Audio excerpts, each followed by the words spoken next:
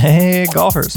What's going on? Welcome back to the podcast. This is Chasing Your Best. My name is Tim Connor. I'm a golf coach, PGA member, and Golf Academy owner out of the Pacific Northwest. More specifically, on the far eastern corner of Washington State in Spokane Valley, Washington. Here, my job is to help players that come to my academy with their game, and that's been my career's mission, is just to help golfers with their game and help them with what's important to them. Throughout my about decade or so doing this, I've learned a few things along the way, and that's what this podcast is here for. It's to discuss with you and talk with you about some of the things I get to learn, I get to see in the mass amount of people and volume of lessons I get to do. I really like that information gets to live on somewhere, and I don't have to repeat the same things I've said over and over again. I feel like it's a win-win because I get your feedback. I get to listen to you, hear about your problems, and help some of you get closer to or whittling closer towards your golfing goals. And then I get to let my information live and breathe somewhere. So if you're appreciating this podcast or what I do me a favor, leave it a review or share it with a friend. That's the fastest way to help this thing grow. And we got big goals for 2022.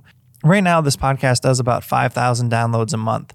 If we double that, it's become a real thing, and that real thing will continue to live and breathe for a long time, and I have faith in that. But let's just get over that hump. It's almost 2022. Share the love, spread the love. And in fact, if there's any other podcast or content creator out there that you're enjoying, I would highly encourage you to support them by leaving them a review or sharing what they do with a friend, because a lot of work and energy goes into these passion projects is what they really are. Podcast is not a business for most of us. In fact, we're just trying to share information and help people or entertain people. So that's my little spiel.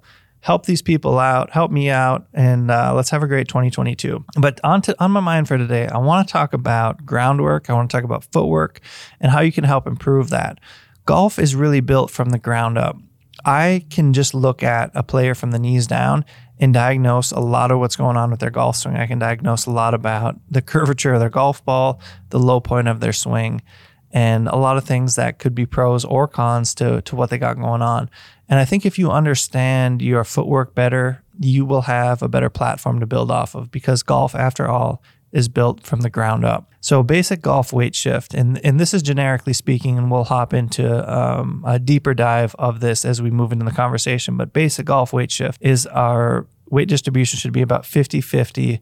Target side away from the target should be about 50-50. Okay, I'm going to reference a right-handed golfer as we go through this. So left foot, right foot should be about 50-50 when we start. As we swing back into the takeaway, we should feel the weight shift into the instep of our right side, our trail side. And then as we get to the top of the golf swing, it should actually start to pivot back rapidly towards the front of our towards the target side. So what's happened is the pressure's moved away from the target right away. And then as we approach the top of our golf swing, it should rapidly start changing directions. And we should see the pressure start shifting into the target foot. Now, as we swing down, that weight should continue to increase pressure into the target side until we get to about the hitting area. And then it's going to flip the script a little bit.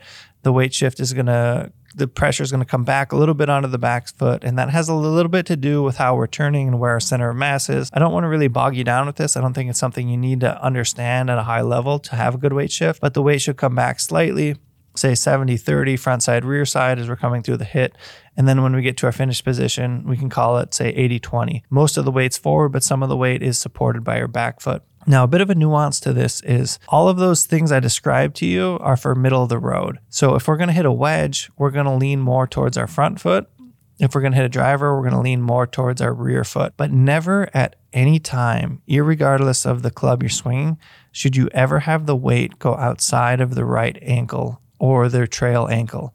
That is the sign of a person who's swaying and a person who's going to struggle with low point control. There are very few PGA Tour players who do this, and the ones that do it well, and they have compensations that bring their club back. It's a very complicated way to swing the golf club, and for most amateurs, wreaks disaster. So at no point should we see our trail ankle roll away from the target.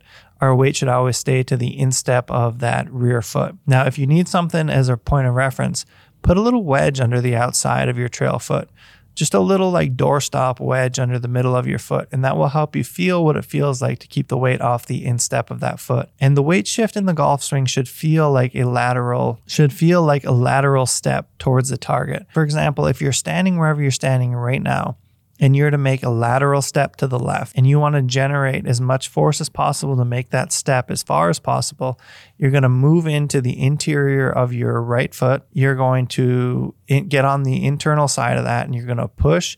You're going to roll into that ankle, and then you're going to drive force through the instep of that right side. That is so similar to how the weight shift happens in golf. And I think it's a great starting point if you're having a hard time feeling that weight shift. Now, a lot of people, this isn't a very natural move for players that are for people that haven't learned how to generate force towards a target. So for example, if you're throwing a baseball, if you're throwing a football, if you're trying to generate any kind of lateral force, you're going to work off the instep of that rear foot.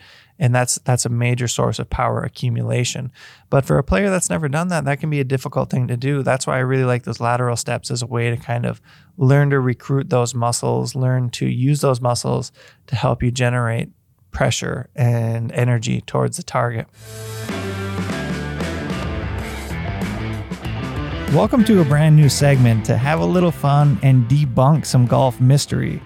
This is Random Shit Golfers Believe. You swung too quick, George. Your backswing was too quick. Let's talk through that a little bit, because this basically is bad advice for most. Although what we're seeing is the golf swing looks quick, what's actually happening with most people is they're not completing their backswing. So they're not completing their back turn. They're changing directions too quickly. So I don't think it's the worst advice in the world, but I think it's better advice if you understand that a quick backswing or a quick swing or quick change of direction is generally a player not completing their backswing. So make a full turn, get all the way back there, and let her rip from there. Anyway, this segment is just brought to you to have a little bit of fun and help you sift through some of the random advice handed out on the golf course. Now back to our regular programming. Now, if we're to look at a player from the front view or the face-on view, at no point should we see lateral sway from the lower body. If we're to diagnose most great golfers are going to have little to no lateral sway. Some great golfers do have a little bit of lateral sway, but we're talking about very little compared to what the typical amateur golfer does. Most amateur golfers have a lot of lateral sway, and with that lateral sway, they also lack hip turn. Those things go together like peanut butter and jelly, like macaroni and tuna fish. For example, if you sway away from the target, it makes it very difficult to rotate your hips. And you could say, are you not rotating your hips because you're swaying, or are you swaying because you're not rotating your hips? You're saying the same thing, you're just saying it differently. You're not moving correctly, so your hips aren't rotating, and in turn, they are swaying. Now, when I say swaying, I mean they're moving laterally. So if we're to drive a stake in the ground as to where the center of our hips were, or we're to drive two stakes around our hips, they should not move outside those stakes. If you have a box or whatever. The idea of turning in a barrel is a good idea in theory in the backswing. Now, in the downswing, we're actually going to bust out of that barrel, and we're going to have some lateral movement with our hips towards the target. That's how we get our low point in front of the golf ball. The pressure needs to shift immediately onto that front foot, and that happens because of that lateral force we're generating by pushing off the instep of our right side. There's a lot of misinformation when you read about golf instruction in this department. Every great golfer has that lateral force. Some great golfers have more turn, and if you have more turn, you need more leg to offset that. Some great golfers have more lateral motion, and both things have pros and cons. At the root of what most great players do is most great players are going to move anywhere from like 4 to 8 inches laterally towards the target at the immediate start of their downswing. And then from that point, the hips are mainly going to turn while the pressure continues to drive forward, and the body rotates and the club moves through the hitting area. So that is your basic hip motion, how the hips and the lower body should work and contribute to a golf shot. I hope it cleared some things up for you. I hope it helped debunk some movement. Let's just review that because I talked a lot, and I just want to kind of go through some of the core principles. We're going to start with a relatively 50-50 weight distribution. We're going to swing back to the top of our golf swing as the weight gently shifts to the instep of our trail foot. We're then going to create lateral force towards the target, just as if we were to make a step to the left, and we're going to push off the inside of that foot. As we push off the inside of that foot, we're creating lateral force, but we're also going to create an initial downward force or ground force into the ground with our lead foot. That ground force is going to create a spring that we can then move through the hitting area and stand up and push off of. You may have heard the term posting up or jumping up through the hit. Those things have become more popular recently.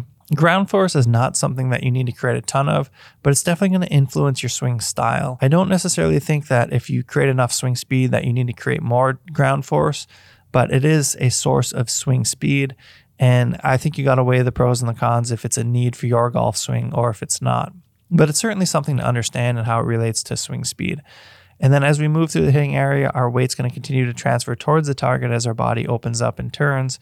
And then when we finish, our weight's going to be balanced, say 80-20 on the front foot and 20 on the back foot. And the back foot's really there just to help support like the third leg of a tripod to make sure we're balanced, finished. And that's kind of your overarching how the lower body should work and contribute to the golf swing. Remember, we never want our weight to work outside of the rear foot or ankle. That's a really bad thing. If our hips are swaying, that's another really bad thing. With those two things alone, that's going to help a lot of most of amateur golf swing problems. And it's going to help move your low point more towards the target or the bottom of your golf swing more in front of the golf ball. I know that that's a major thing that can help a lot of you out there. So I would encourage you to get some video, see if your hips are moving side to side, see if your hips are swaying, see if that trail ankle is rolling. Those are key indicators that you need to improve your groundwork, and the golf swing is built from the ground up. Anyway, I want to thank you all for hanging out for another podcast. Leave this thing a review, share it with a friend, spread some love. It's holiday season, and we'll catch you back here same time, same place next week.